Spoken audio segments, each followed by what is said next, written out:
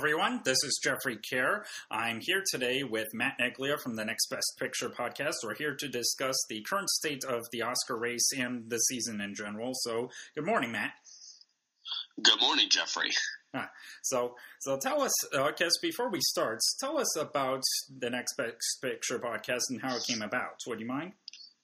Yeah, so, I graduated from college with a film degree, didn't really know what to do with it. I was working a non-film related job, and just one day I was sitting at home and I decided to start a website and start something where I just, express my love for the craft of filmmaking and for the Oscars, which is like my Super Bowl and something that I revolve my entire year around.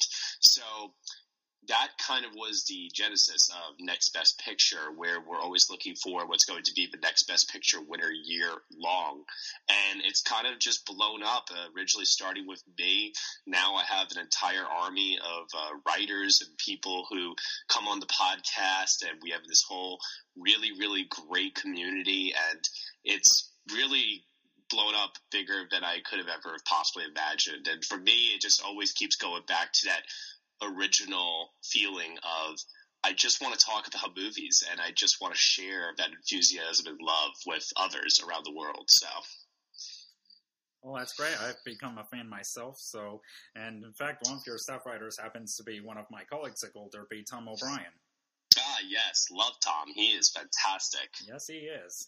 So I guess today what we're going to be discussing is, current state of what the Oscar telecast is shaping up, and in a half hour or so we'll be discussing our current predictions on the top 8 categories, which are picture, director, acting, and screenplay. So first let's talk about the big news that came about last night. Okay, so for those who haven't been following along, the Academy a while ago announced that they were going to move some categories off the Oscar telecast and present them during commercials.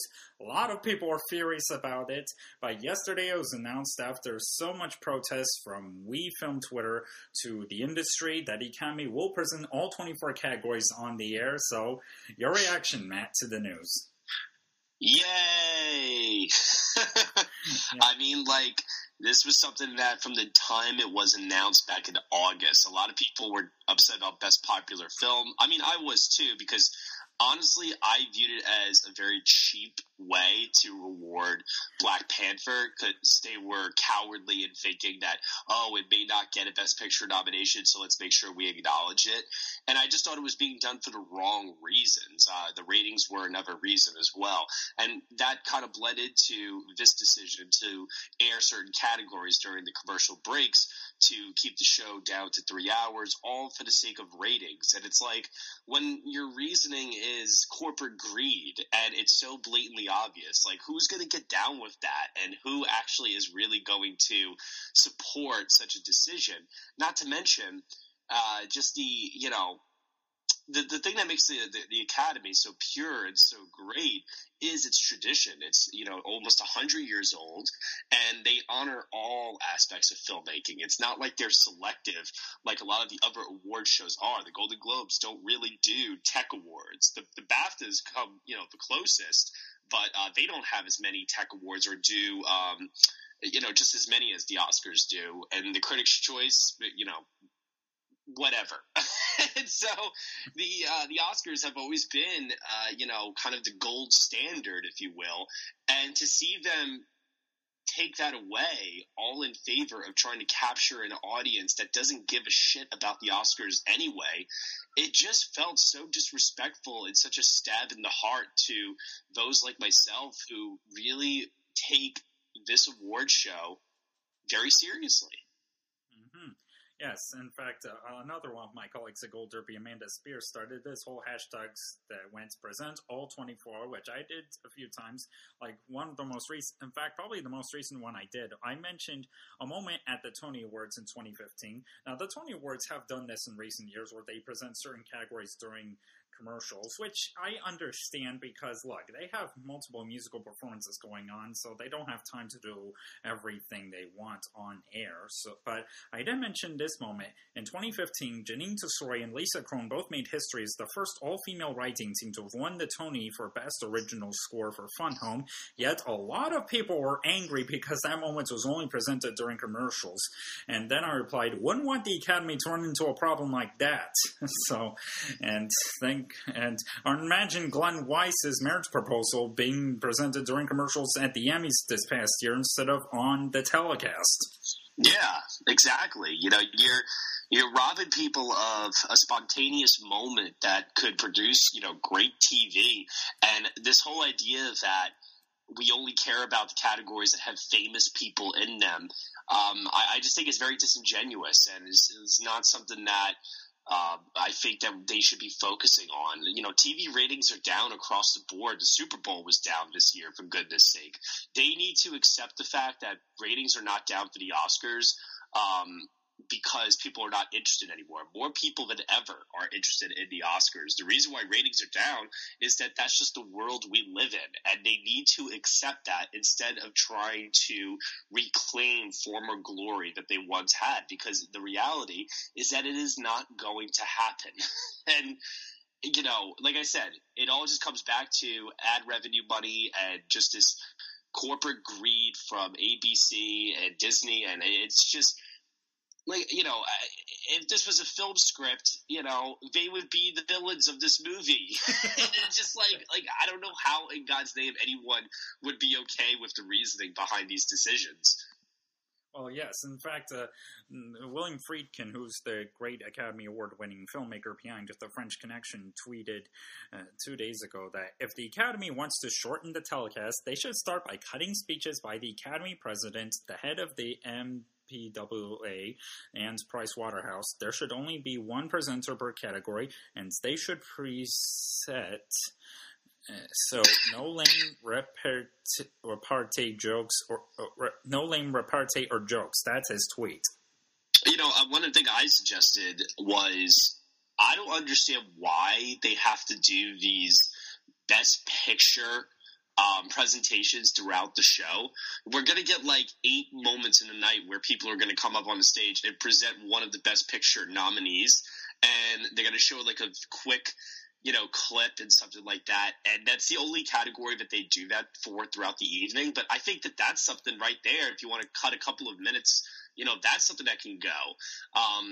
Taking away the songs or like, I mean, geez, like all these different ideas and suggestions that they had, I'm just like, what? Like, I just don't understand it. I mean, Chris Tapley had a great idea of moving the short categories to their own awards night, which, listen, no disrespect to the shorts. The shorts are always very interesting, very good, and they deserve to be there for, you know, they're for a reason. But they're so, to me, they're so disconnected from all the other awards because there is no crossover. You're not going to get a documentary short nominated for Best Original Score or anything like that. So why not have the shorts on their own night? And you can also then add some, you know, categories, maybe for best cinematography in a short, best score in a short, best editing in a short, and make it its own thing.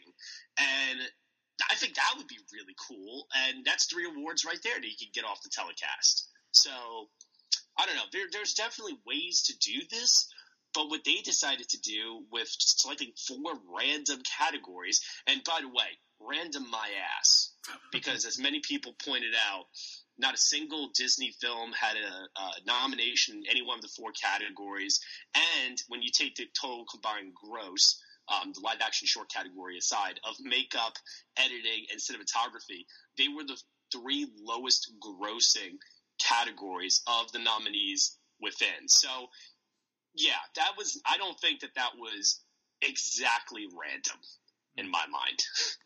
Well, yes, and in fact, I should point out that, okay, like there were other, you know, of course, this year's telecast has gone through so many problems, from obviously the Popular Film Award, the lack of nominees for song performing, or the previous winners not coming back to present this year. But of course, those problems are solved, and not to mention the fact, and as well as the host, where Kevin Hart was announced, but of course he ran into problems where he had to quit. So this year we'll have no host, so that can be helpful in making this year's telecast shorter.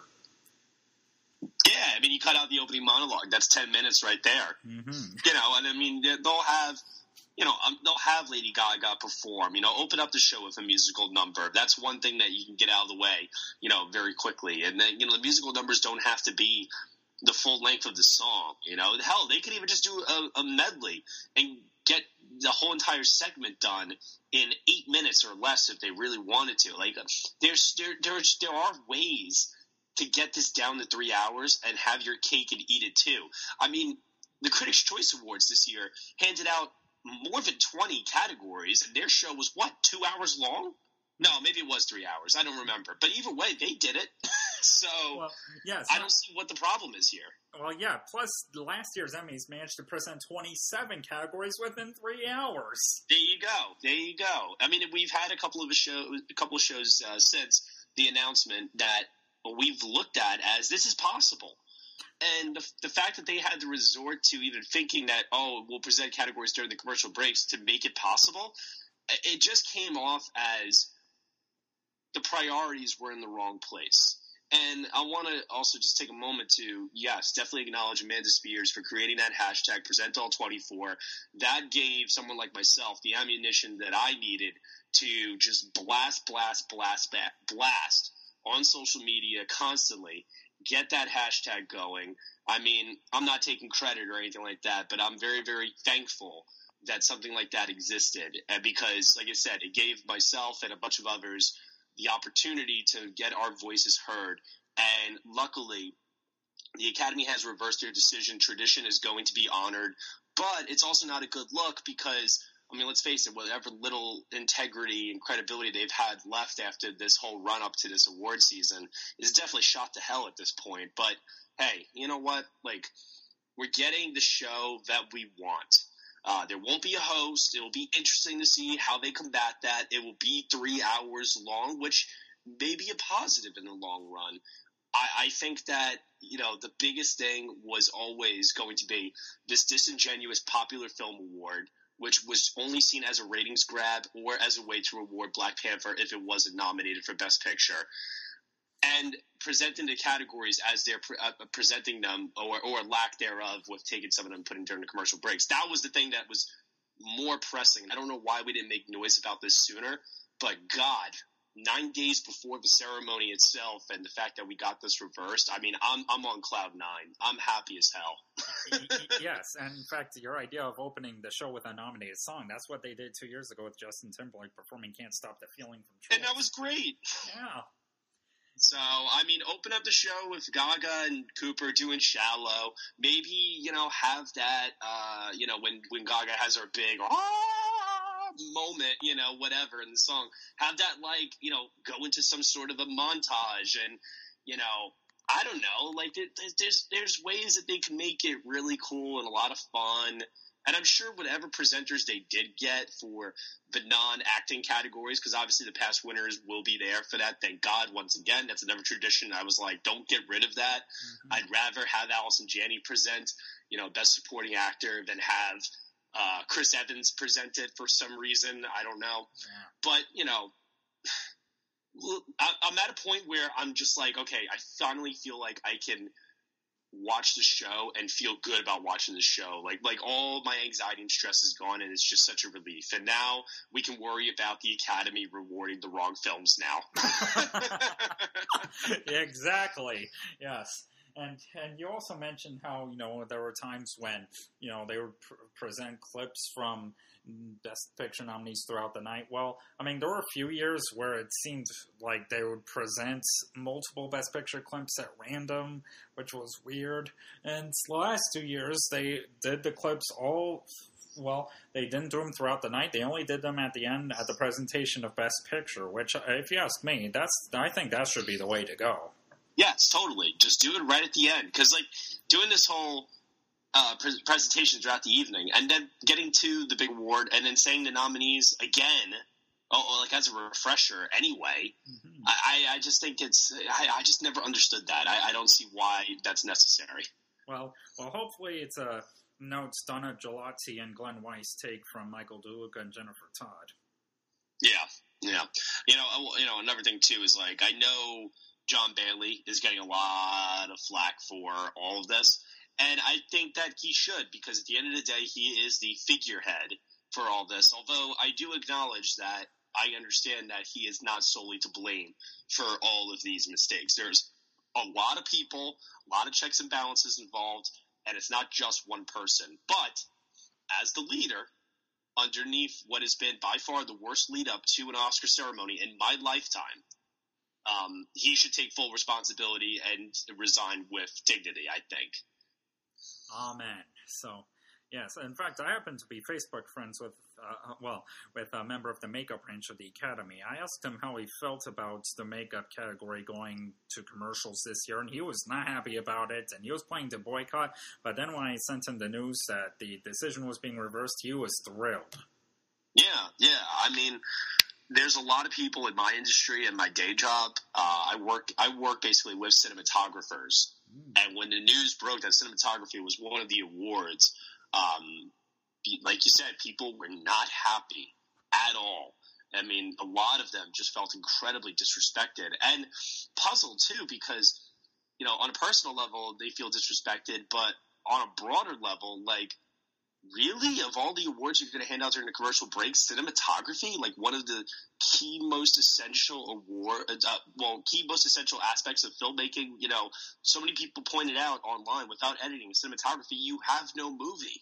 Yeah. So it was. I mean, I was baffled by the decision to have those two put there. I thought for sure when this whole thing was first announced way back when, I was so confident that it was going to be 3 of the shorts, so all 3 of the shorts were gone, and then one tech nominee, like one of the sounds, we'll get rid of sound editing and we'll keep sound mixing on the show this year. But then when they said it was going to be random, I still never in my wildest dreams thought it would be editing and cinematography that would get lumped in there. And it's funny because had they had not made this decision to present all 24, and they said, oh, okay, yeah, sorry, everyone that's complaining about editing and cinematography, we've now replaced that with costume design and, best sound editing, all right? Then you'd have the sound branch and the costumers guild, going nuts and doing the same exact thing anyway. So it's a lose-lose situation no matter what they did. The best decision was to just get rid of the idea completely. They did it last minute, but hey, you know what? I'm glad that it happened anyway, because God, I mean, I know that, like, they've rolled back on so many things that they've implemented this year, but, I mean, I'm glad that at least they're coming to their senses and realizing that the ideas they had are not good. Exactly. Yeah. In fact, yes. And in fact, if it happened last year, where some categories, including cinematography, was presented during commercials, we would not have seen Roger Deakins finally win an award. Well, that's the thing. There's sometimes these, a lot of people years ago, especially even those that are film fans or call themselves film fans, like, were not that invested in the technical categories. And so, what you get a lot of the time throughout the evening at the Oscars is you don't really get the build-up from least important award in the minds of others to Best Picture. You kind of get, like, this scattered presentation style where they start off with supporting actor, then you kind of go through the text, animated feature and stuff, and you sprinkle certain awards throughout that people are more invested in before you get to the big ones, actor, actress, picture, director. And what I found, like, very interesting about all of this is that Oh crap, Jeffrey! I actually lost my train of thought. Wow. I was gonna make a really great point, and now I actually lost it. I'm sorry. It's early in the morning over here, and I haven't had my coffee yet. Damn it! I was also off last night getting pissed drunk because I was so happy about the news from yesterday that I had to go out and celebrate. So I'm a little slow this morning. Damn it! I forgot what my point was going to be. Well, Please come up with a good segue right now. Maybe it'll come back to me. Okay.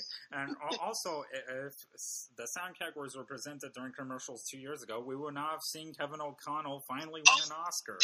That's what I was going to say. Yes. Okay. I was going to lead up to yes. Okay. Thank you.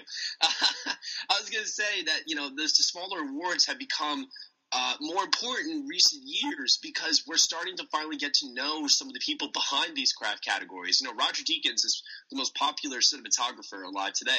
Kevin O'Connell had this whole narrative that got published in a bunch of the trades with how many nominations he's had, that when he got up to that stage and he gave that exuberant speech and he was like thanking his parents and everything, the crowd just erupted for him. Like, the thing that they really need to do with the tech categories to make people care, like this is something that, honestly, if anyone from the Academy is listening right now, I mean, like, this is a no-brainer in my opinion.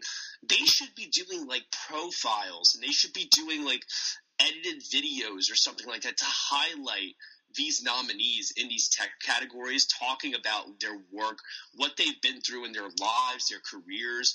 Like, if these are unknowns to the general public, do everything you can to make them known. I saw Fox Searchlight the other day put out a video on Robbie Ryan and his cinematography on The Favorite, and it's like, someone could watch this and not know who Robbie Ryan is or what went into his work with this film, and now they could walk away from that having a better idea. Like, to me, that's just a no-brainer.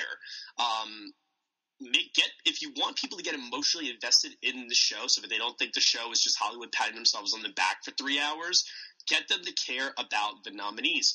And it's not just what film they got nominated for, which is what they seem to equate this to.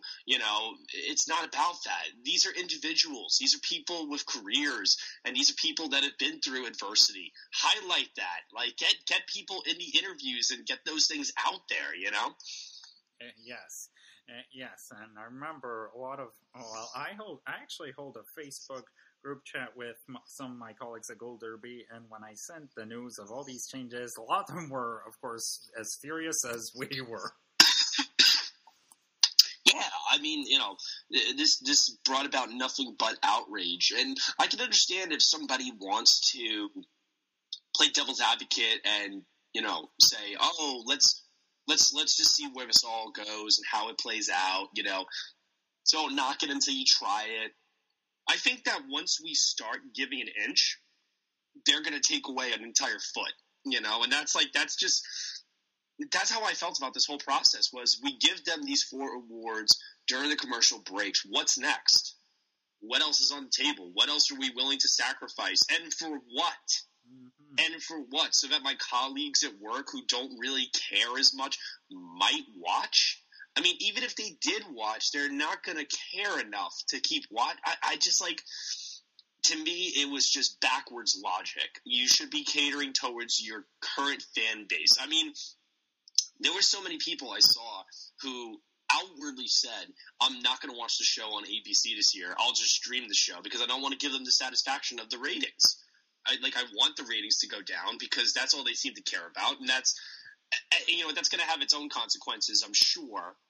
Because I'm sure ABC Disney will tighten down the hatches and like really put the pressure on them next year. I mean, if we thought this was bad, if the ratings go down again with Gaga and Black Panther and Avengers, being nominated for certain categories, yes, and Bohemian Rhapsody. Yeah, I mean, I shudder to think what ideas might be put forward next year. But the best thing that they can honestly do is just take a step back, look at the fact that ratings are down for everything everywhere. They're still the highest rated show throughout the year next to the Super Bowl. Exactly.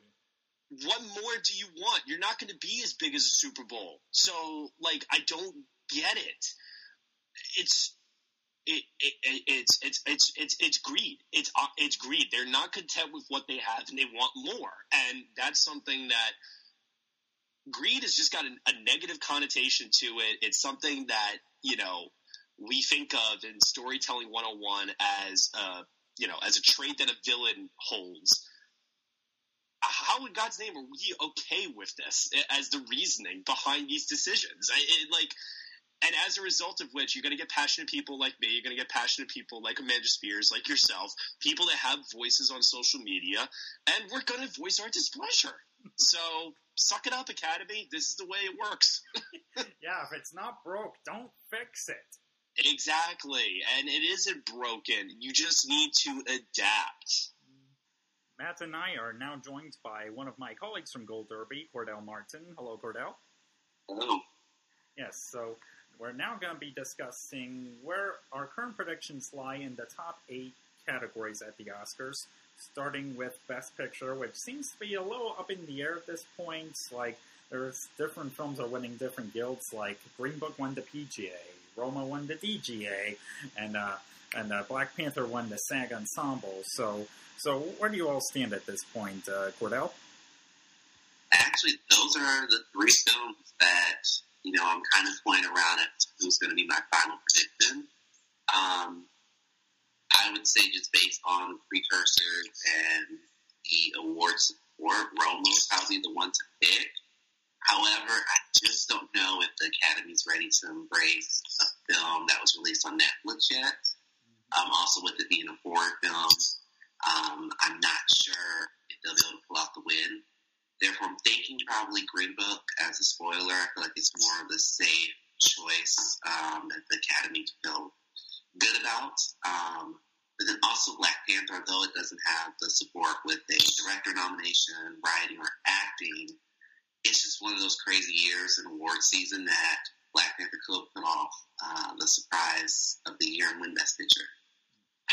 Yes, and it's also worth noting that Roma was completely absent at SAG, which is the one awards group that shows the most love to Netflix. And it does not have an editing nomination, which can be fatal.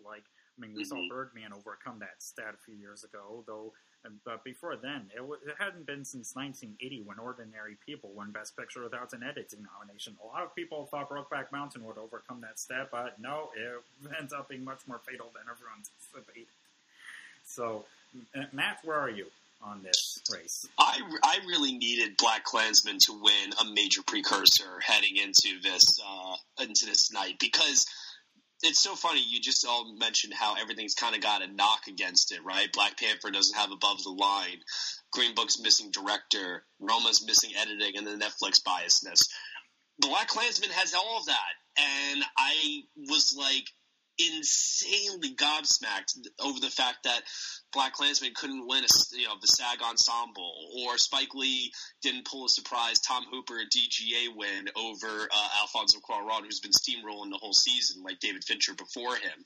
And I just kept thinking to myself, when is Klansman gonna get the thing that makes the most sense of it? This way I could feel secure about picking it for adapted screenplay, Spike Lee for director maybe, or I just have to pull a spotlight and have it win screenplay and picture.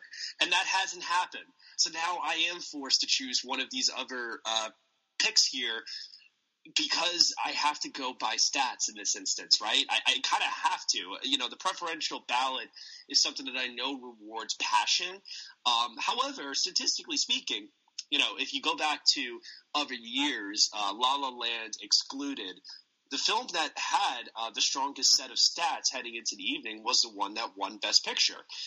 Spotlight had the SAG Ensemble Award. It had won a Critics' Choice. It had the writing win. And I think that the thing that scares me is if you're picking Green Book to win Best Picture, you got to pick Green Book to win for Ali in screenplay. I don't think Green Book is winning with just Ali. And I have a hard time wrapping my mind around the fact that Green Book is beating the favorite in screenplay. I just have a very hard time with that. So I kind of then default to, yes, I think it could be Panther, and I think this could be that whole example of new members within the Academy breaking the precursor tradition and just going their own way. But I think it's more likely that Black Panther will win a tech or two below, and all other signs point towards Roma, it's got director in a walk. You know, DGA is a better predictor for Best Picture than any of the other precursors out there, honestly. And I know we've seen a lot of splits in recent years because of the preferential ballot. I get that with picture and director. But Roma, when you just look at this crop of nominees here, Roma is the one film that I think we can all agree on in 50 years' time when we look back at all of the Best Picture winners of all time. Casablanca, Silence of the Lambs, The Godfather. Roma is the one film of these 8 that just has that prestige factor and fits in so nice and comfortably with those all-time great classic films. So I'm picking Roma. Yeah, I'm tempted to pick Roma myself. I mean, and of course you mentioned the screenplay races, which we'll get to momentarily. But yeah, the Writers Guild Awards are tomorrow, and where Black Klansman is likely to win adapted screenplays, they'll at least have that going into the Oscars. And of course, the favorite isn't eligible at the Writers Guild Awards, so make things so much easier if it was. So if Green Book wins, that'll be its chief competition. Though if Roma pulls a surprise at the WGA, then that could definitely be a sign. And that would be shades of Moonlight beating out La La Land and Manchester by the Sea, which we all believe probably canceled each other out, paving the way for Moonlight to win that race that year at the WGA. I would not knock off the idea that Roma could do a similar thing just based on passion alone. And, you know, who knows? Maybe people within the writer's branch just look at Green Book and they feel the same way we do. Like, we're going to pick that? You know? Well, yes. In fact, it would literally be history repeating itself with Driving Miss Daisy winning Best Picture without a directing nomination, and Spike Don't speak that evil into this world. Don't you dare. And Spike Lee's film Do the Right Thing underperforming. I can't even. Yeah. So I just want to see Spike Lee's reaction shot if that happens. That's all I want. Oh, me too. He's going to be over it. Hey, at least he's likely to win his first competitive Oscar this year. Which is going to be awesome. That'll be a great moment. I think that's one of the categories. I mean, I am waiting to see what WGA does because let's be honest, if Beale Street, let me rephrase this, if Beale Street, there we go, can win WGA, that would give me pause. And that's part of the reason why I'm not ready to say that Spike Lee has that completely locked up just yet. If he wins WGA, yes. But if Beale Street Could Talk wins WGA, that coupled along with Critics' Choice, that puts... I mean, I know Black Klansman's got the Best Picture nomination. But from a precursor standpoint, that'll be tough. Yes. Though it is worth noting that the last time the film that wasn't nominated for Best Picture won adapted screenplay was Gods and Monsters 20 years ago. Yeah. That's a good point. Yeah, so of course that was back when there were only 5 Best Picture nominees, where Academy members didn't really have as much an urge to want to spread the wealth. Yeah. Like I said, I'm leaning towards Klansman for sure. I'm just not ready to declare it a lock until after WGA announces. Okay, we shall see. So, again, more on the writing races later. So, let's get to Best Director, which is one of, already a lock at this point for Alfonso Cuarón. Lock. Yeah, lock. When did we have a sweeper, like a complete sweeper, Critics' Choice, Golden Globe, DGA, BAFTA, lose the Oscar in Best Director? It hasn't happened. Well, I believe the last time I've been 2000, where Ang Lee was sweeping through all those awards for Crouching Tiger, Hidden Dragon, while Steven Soderbergh was contending for 2 different films, Aaron Brockovich and Traffic, and he was always canceling himself out. So I believe I heard Chris Beecham talk about this, saying that Soderbergh apparently went to his agency. Well, apparently he started lets the industry focus on one film more, which was Traffic. Thus, he pulled the opposite.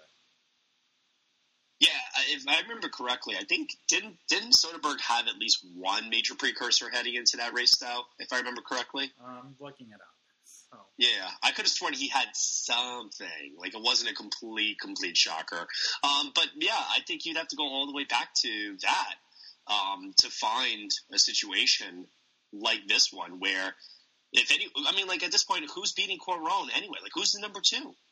It's not been a competitive year, you know? Well, yeah, I guess the closest thing would be Spike Lee, especially with the new members probably wanting to see a black filmmaker win for the first time. Oh, God, I want it so badly. Well, Me too.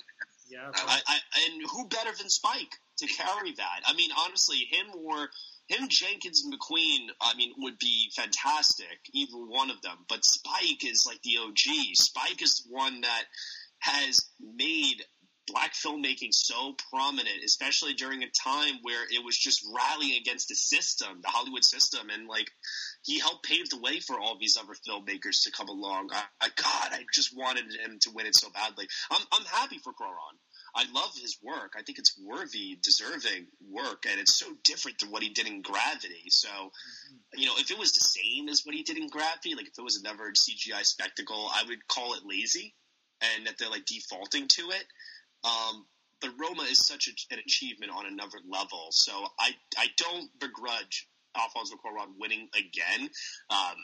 I'll feel bad if Guillermo del Toro now doesn't win again to complete the double along with his buddies. Yeah.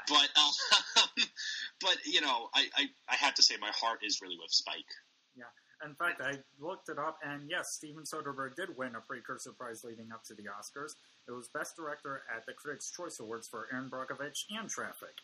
There you go. So, it wasn't a complete sweep. There's no way. It's going to Cuarón. Yeah. Yeah. Mm-hmm. So, now on to Best Actor, which is already another luck at this point, this time for Rami Malek. Is it? Well, that's true, because the last time we saw someone sweep through all the precursor prizes in an acting race, it was Russell Crowe for A Beautiful Mind. He was winning every single precursor leading up to the Oscars. It looked like he was about to follow in the footsteps of Spencer Tracy and Tom Hanks as Best Actor winner 2 years in a row. Yet, he had his meltdown at BAFTA, which pretty much cost him the Oscar. Thus, Denzel Washington won for Training Day. Well, Rami Malek hasn't thrown a phone at anybody, so. Yeah. That's a good point. I will say this. Malek is going to win. Mm-hmm. Everything that I've heard, people I've talked to, everyone is voting for him. It's still kind of confusing to me. But I have to just throw my hands up in the air and admit defeat and just say, okay, let's roll with it at a certain point. I'm still very shocked. I'm extremely shocked that Bradley Cooper is not winning his first Oscar for this movie for this year. It doesn't, from a narrative standpoint, it just doesn't make sense to me. But I will say that I do believe, even though Bale has won Critics' Choice and he won the Globe, I think Cooper is number 2 to Malek because of a passion sympathy vote, possibly, that could have happened within the last couple of weeks since the nominations. But let me be clear. I think Malek is winning. Yeah, same here. I think the race is a done deal. Once Malek won SAG and BAFTA, that was it for me. Yeah, because if he had shown a crack somewhere, right? If he had lost BAFTA to Bale, let's say, which would have made sense, them honoring, their homeboy over there who hasn't won still. He was passed over in 2010 for Jeffrey Rush. I don't know. That would have shown a crack for Malek, and I still wouldn't have picked Bale, actually, I don't think, to win. I still probably would have been leaning more towards Cooper, and I don't know if that's so much my biasness getting in the way, but I have felt that there was this outrage and sympathy, especially online, for him, and I don't know. I was hoping that would catch wind and people would rally around him, within the Academy, but everything we've been hearing so far from these anonymous Oscar voter articles that have gone out, and just through my own on the ground, not on the ground, but through emails, talking to people and stuff like that. Everyone seems to be on the Malek train. So, yeah, I don't think there's as much to talk about with this one as there is with the other acting categories. Yeah. And why do you guys think that Bradley Cooper, didn't gain that traction to be the front runner as we all predicted originally? Well, I have a reason. Well, I have a theory. Well, it's hard for actors to direct themselves to Oscar wins. Just ask Denzel Washington for Fences. Mm-hmm. I think too many people view him as, while they like him, I think a lot of people just view it as an entitled, preordained Oscar win, and people didn't want to give it to him that easily. Yeah, that's what I'm thinking. I think also with A Star is Born being one of those early front runners, oftentimes, that can cause major backlash because it's just like, okay, you're telling us who to vote for. This film is amazing. And I think also just like how hard Cooper and Gaga, campaigned. I think it turned a few people off throughout the award season too. So he also didn't do himself any favors by not campaigning for himself. Not to say that he should have been selfish and been all about me, because I'm sure people would have taken that out of context and spun it the way they wanted to derail him anyway. But he's been extremely gracious throughout this whole process to highlight her first and foremost over himself, which is what he should be doing. But I think the thing that he also did on top of that took away from his chances to win an actor was he really, really wanted to be taken seriously as a director, and he didn't campaign himself well enough to win for Best Actor, which if he paid attention to Gold Derby or nextbestpicture.com, he would have seen we were all predicting him to win, early on. So like, he should have just taken that from his PR people and just run with it. But, and listen, the guy made a hell of a film. He's going to keep working. He's going to keep making more. He's 44 now? Yeah. I don't know. I don't want to say his time to win is over. I mean, there'll be other people that will come along, I'm sure, but he might have another chance in the future. Maybe there will be a makeup somewhere, especially if he makes another film that maybe it is an original work, exactly. Is the fourth adaptation, and it's just something that's very undeniable. I could see the momentum building up for him once again. I mean, now he's got what? How many? Like, he's got just as many nominations now as what? Paul Thomas Anderson or something? I don't even know. It's crazy. He has as many nominations as Glenn Close now. There you go. Yes. Too close train to Oscar win. Yeah. Yes, and it's also funny because, Rami Malek is lip-syncing to the real Freddie Mercury, which, hey, you might as well get a great dubber like him, while Bradley Cooper's doing his own singing. I mean, we saw how Hedda Hopper claimed Audrey Hepburn's performance in My Fair Lady was half a performance. She was apparently the one who got word out that Hepburn's singing was dubbed, which pretty much cost her a nomination that year. Yeah, it's just, I rewatched Bohemian Rhapsody recently. My roommate was watching it on Screener, and I decided to watch it, with him as well, and, we're watching it together, and I asked him, I'm like, what do you think of this? Like, what do you think of, Malik and, what he's doing? And he was like, I think he's doing too much mouth acting. And I was like, what? And he says to me, yeah, he's moving his mouth constantly, always his lips are moving, and he's like his mouth is always twitching, and I'm like, that's probably the prosthetic teeth. And he's like, yeah, he's like it's a weird performance where it almost feels like he was uncomfortable with those prosthetic teeth, and then on top of that, I think that the writing of that film has a huge, huge part to play in why some people are not liking Malik's performance in the movie. I know the two should be separated, but I definitely think the gay shaming that goes on in that film is something that is quite undeniable at times. And I think that the way Malik has handled some of the things that have been thrown at him on the press tour, this is what I thought was going to actually hurt him, was people really saying, hey, this movie brings up some questionable issues regarding sexuality and the gay community, when you guys are saying that it's this, trailblazing movie that unites us all and everything. And it's like, I needed the media to hit him harder in order for him to show a sign of weakness. But instead, I got to say, that entire PR team has handled this extremely well. They've been able to avoid the singer controversy. They've been able to avoid the film Twitter backlash controversy to some of the issues I just, brought up. But man, that makes me not want to vote for Malik, because I still to this day can't understand why he won't just publicly, I don't understand why he just won't publicly acknowledge the singer issue. That's the thing that kept getting me, and I was hoping that more people would latch on to that, and, whatever. It is what it is. It's a fine performance. It's not the best of that category. Whatever. I agree. Yeah, So I'm over it at this point. Like, I'm over talking about it. I'm just like, I'm done. It's gonna happen. There's no point in arguing. Yeah, so it is what it is. So I guess that now makes a good segue to Best Actress, which is, I guess, a little more interesting. So Matt, does Glenn Close have it, or does BAFTA winner Olivia Colman have a shot? So the last situation, I did some stat research the other day. The last situation since the Critics' Choice have been handing out awards. So this is going back to, I believe, is it Critics' Choice or SAG? I think it's SAG. Since SAG has been handing out awards since 1994, there's only been one instance where the Critics' Choice, Golden Globe, and SAG winner lost to a BAFTA Golden Globe winner, and that was Marion Cotillard beating Julie Christie back in 2007, I believe it was. Yes. I don't think that that's happening here. Close has never won before, where Julie Christie had won before. Mm-hmm. I cannot, for the life of me, see a scenario, especially now that Amy Adams is not winning in supporting actress. I cannot see how the overdue narrative for Close does not bring her to that win. And it's also a good performance.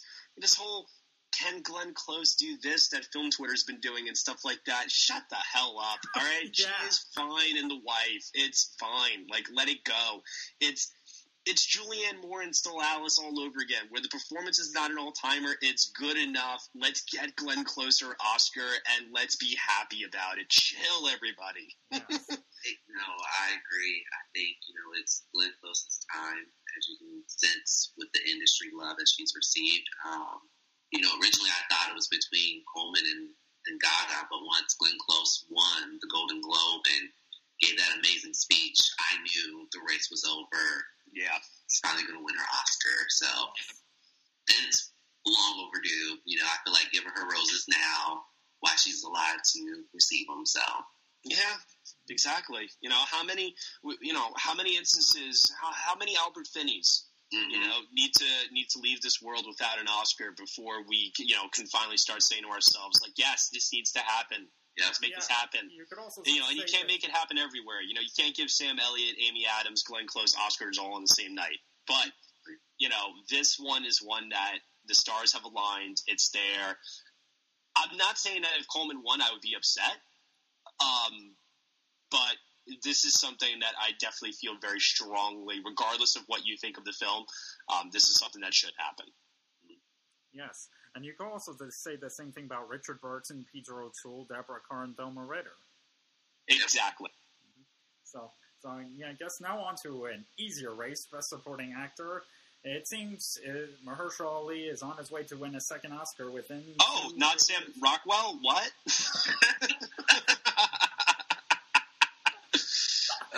Yeah, Ali. Okay, I wish it was Grant. I think Grant gave by far the best supporting performance of the year. I think he's been the best on the campaign trail. He's been the best at utilizing social media.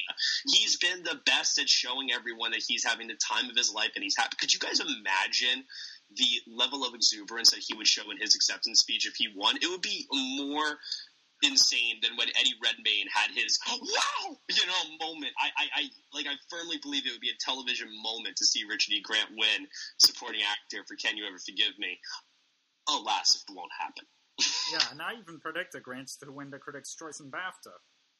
Yeah, and honestly, I remember early on in the season, I remember my trajectory before the madness all started. It was Ali would win Globe because he didn't win Globe before. Yeah. Grant would win Critics' Choice in BAFTA, and I had a feeling Elliott would win SAG. That was my roadmap. So when Ali won Critics' Choice, I was like, oh, okay, what? And then he won Globe, and I'm like, all right, to be expected.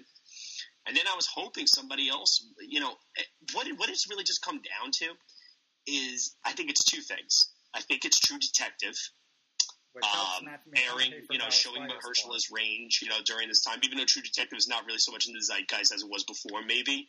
But I think it has a factor.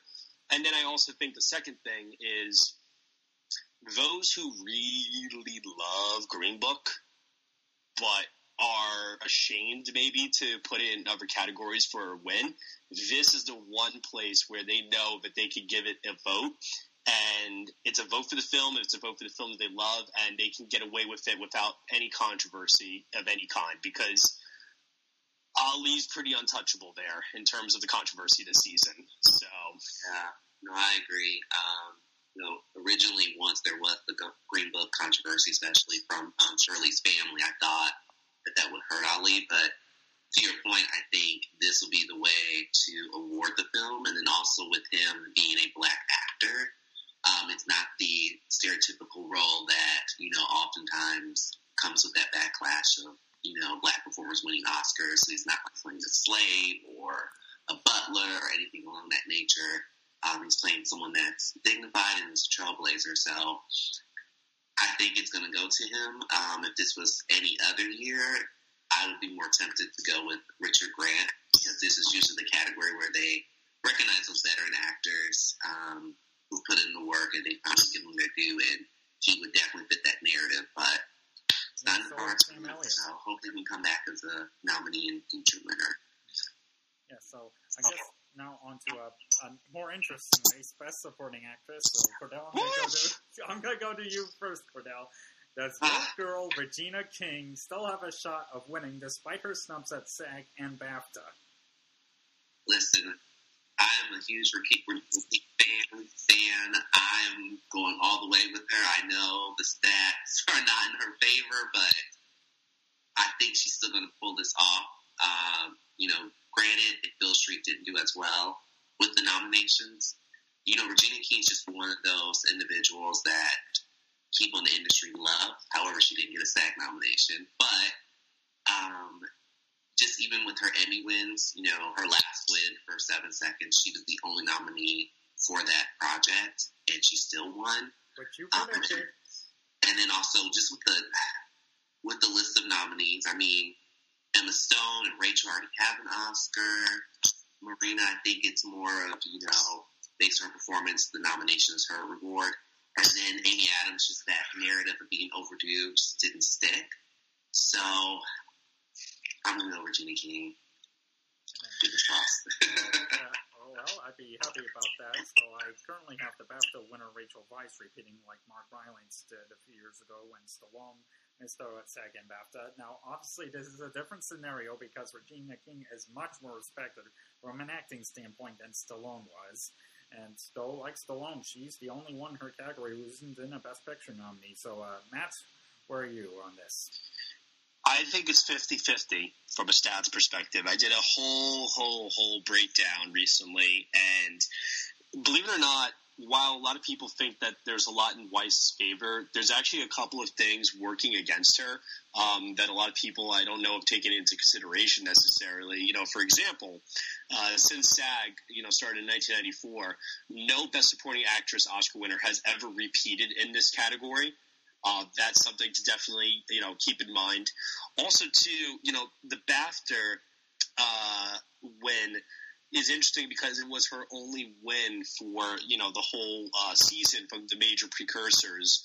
And the times that has aligned up with the Oscar, it's only ever happened 4 times in 24 years. That was in 1996, 1998, 2007, and in 2008. And 2008 was a weird year with Penelope Cruz and Kate Winslet because of category fraud. So it's really, and then the other years, from the 90s, that's pre the BAFTAs moving to before the Oscars. So really, you only have the 2007 year where Tilda Swinton won the BAFTA, hadn't won Critics' Choice, SAG, Golden Globe, and then she went on to win the Oscar because that was kind of like a 4-way tie year where they didn't know what to do, and they kind of just gave it to the last person that won like the last award, or it was a way to reward Michael Clayton as well, et cetera, et cetera. Man, this is so tough. I mean, there's only ever been one instance where a contender won the Critics' Choice and the Golden Globe Award, but did not win SAG or BAFTA, whether they were nominated or not. And that was in 1995 for Mira Sorvino. So you have to go back very far to that.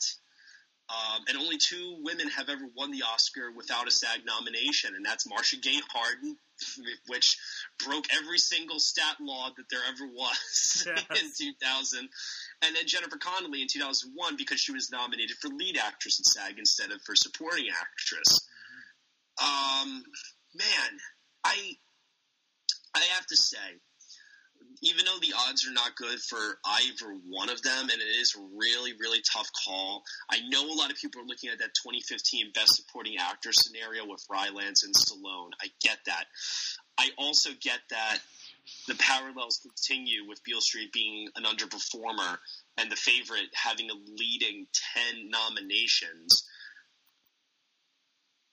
For some reason, I just don't believe that history will repeat itself in such a perfect parallel with that 2015 race, because literally the parallels are exactly the same. The SAG winner was somebody who wasn't nominated for the Oscar. I mean, like, it's insane how scary the 2 races are to one another. But for me, the feel-good win is King. I think King also is someone that there's reasons why she probably missed BAFTA and SAG, and it has nothing to do, I think, with the quality of the performance. So I think that you could chalk that up to that. I don't know. Maybe it is wishful thinking, as some other people have pointed it out to me. But if that's true, then why didn't Weiss win elsewhere? You know? And that's the thing I keep asking myself. So I'm going to go with Regina King. I don't feel good about it. And, I mean, I don't think that people that are picking Weiss should feel good about it either. I genuinely believe this is a 50-50 toss-up. Well, we shall see. And it's also worth noting that BAFTA apparently BAFTA was able to see Beale Street because they recognized it for adapted screenplay and score, but nothing else. Yeah, but BAFTA also has kind of a wacky, weird history with black performers in films for some reason, so there's that. That's true. So I guess now on to the 2 screenplay races, as we alluded to earlier. So Matt, as you previously stated, Black Klansman is almost a lock, and if it wins WGA tomorrow, then it's officially a lock. Yes, that's how I feel right now. If it doesn't win WGA, then I haven't done this yet, but I haven't done a stats dive. I have to imagine, though, that WGA and Critics' Choice is probably a very good combination for Beale Street to have, going up against just a sole BAFTA win for Black Klansman. But from a stats perspective, I would have to do some digging to find out how many years actually, matched up, and what also is the correlation in terms of having a Best Picture nomination versus not. Also, previous winner, Jenkins did just win this recently. So there's a couple of things I would have to really dive into in case if Beale Street does win WGA. But if Black Klansman wins, I think you can sew this one up. Yeah. I agree. I think it's between Black Klansman and if Beale Street can talk. I love that Beale Street can talk. I thought the screenplay was amazing. And Barry Jenkins won 2 years ago for Moonlight. However, Spike Lee is overdue for a competitive Oscar win. And if he's not going to win director, I would love for him to take home this award. So, rooting for Spike, and I'm hoping that this is where he can get his just due. Yes. And for original screenplay, as we talked about, The Favorite is not eligible at the Writers Guild tomorrow because, so therefore we're left with more of an open race, which we have Green Book winning there, unless we see some surprise by Roma or Vice or even First Reformed. So where do you stand on Best Original Screenplay at the Oscars now, Cordell? I think actually we're underestimating a split with Favorite and Green Book and First Reformed being the one to benefit, actually. That Critics' Choice win for screenplay was something that made sense, considering how well First Reformed did with the critics this year. But it was also still extremely surprising because for an awards body that likes to pride themselves on predicting the Oscar winners, there's never been a year, I don't think, if I recall, I hope I'm getting this correct, but I don't think there's ever been a year since the Critics' Choice has been around where they've had 2 screenplay winners in the same year for original and adapted that none of them went on to win the Oscar that year. So Well, we kind of almost did 2 years ago with the tie-in original screenplay between La La Land and Manchester by the Sea. Sure, yeah, that is true. But I mean, I am giving a lot of thought to. I mean, I know a lot of people were looking at the nomination as a win for Paul Schrader, and that's like, all right, we acknowledge you, here's your Oscar nomination, you old fool, go on. But I do genuinely wonder if we're underestimating a split and First Reform being the one that benefits. Or even Roma. That would be weird. I'm sorry. That would just be very weird to me. That is not the kind of winner that this category typically produces. They like wordy films. They like films that ask, thought-provoking questions. And, they also typically do like movies that screenplay has become a place to reward. I've noticed filmmakers that are not winning stuff like Best Director or Best Picture, like Spike Lee. I'm sorry, not Spike Lee. Spike Jonze winning for Her is an example, or Quentin Tarantino winning for Django Unchained. So it would make sense for Roma maybe to pick up a win here in that regard, but Roma's winning director, we know this. Roma's winning picture, it doesn't need to win screenplay, well, yes, and it's also not a dialogue-heavy film. I don't believe that's going to happen. So well, I'm with you there, though. If Roma pulls an upset, then that's a sign that's winning Best Picture. Oh God, yeah. Oh yeah, 100%. I mean, if that happens early on in the evening, I will rest easy knowing that Bohemian and Green Book are not winning Best Picture. I will be so happy. And Alfonso will be the Adele of the Oscars. I mean, by the end of the night, he'll have, 3 or 4 Oscars in his hands? He won't be able to carry them all. He'll be dropping them on the floor. Oh, yeah, he'd have picture, director, cinematography, and screenplay. While he does accept foreign language film, the filmmakers aren't the ones who usually keep the Oscars for foreign language film. I genuinely do believe that if the favorite's not going to win for Vice, it's not going to win director, it's not going to win actor, it's not going to win picture, the safe choice is the favorite winning screenplay. It's the safe choice. Yes. If you want to get cute, you can pick Green Book. It did win the Golden Globe. It probably will win the WGA. But if Roma wins the WGA, I wouldn't even pick Roma to win the Oscar. I would go to the favorite. The favorite is a film that honestly is so much more up their alley in terms of the kind of screenplay that they typically tend to reward. Yeah, and to your point, I think this is probably where they're going to reward the favorites. And then also noted to point out that you'll have a woman winning something like Behind the Scenes, as there's no women nominated in Best Director, so that could also help the favorite win in this category. And then oftentimes, in the screenplay categories, there's usually those surprise wins too, so I could see First Reform pulling out the surprise too. So those are my first and second choices. I think Book is third, and I hope it doesn't win, but knowing my luck, you'll probably take it home, but I mean, it depends on. I've talked to a couple of people who have said, I'm picking Green Book to win picture, screenplay, and supporting actor. So this way, I'm not setting myself up for disappointment on Oscar night, and it's just the worst case possible scenario. And I'm just like, but you know what?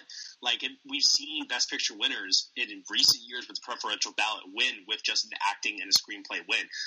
Moonlight, 12 Years a Slave.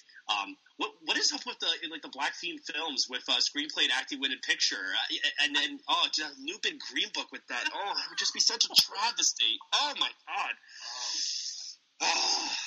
It's gonna be the favorite. Let's all just collectively go. It's gonna be the favorite. Yes, let's go with that as the safe choice right now. Yeah. I mean, once again, I think that if I remember correctly, I think the Critics' Choice have a pretty good correlation with Oscar in terms of predicting this category. So I would give some benefit over to First Reform, but once again, it's its only nomination. So, when was the last time that happened? Well, I know the last time the film that wasn't up for Best Picture won original screenplay was one of your favorite movies, Eternal Sunshine of the Spotless Mind, back in 2004. Yeah. But that had a Best Actress nomination for Kate Winslet, at least, you know. Yeah, so if First Reformed had Ethan Hawke here, I'd say the parallel there was stronger, but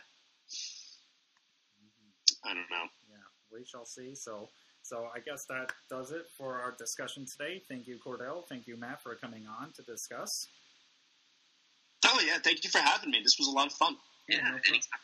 Yes. So before we go, Cordell, where can people find you on the internet? Yeah, you can follow me on Facebook at Cordell Martin, and then on Twitter at CordIUB. And Matt, where can people find you and the Next Best Picture podcast on the internet? Well, you can find me on all the social media networks at Next Best Picture. The podcast is called the Next Best Picture Podcast. Type us into your podcast player. I'm sure we'll come up. We're pretty much everywhere at this point. And if you have trouble finding us, shoot me a message on social media. Let me know, and I will make sure that I get the show out to you somehow, some way, because we definitely appreciate any and all film lovers out there who love the Oscars and want to hear our take on the award season race at nextbestpicture.com. All right. So again, thank you both, and hopefully, Matt, someday, hopefully someday hopefully you can invite either me and or Cordell to be on the podcast. Oh, gladly, absolutely. You guys were fantastic here. I would be more than happy to have you guys on. All right. So thank you all for listening. We'll see you later.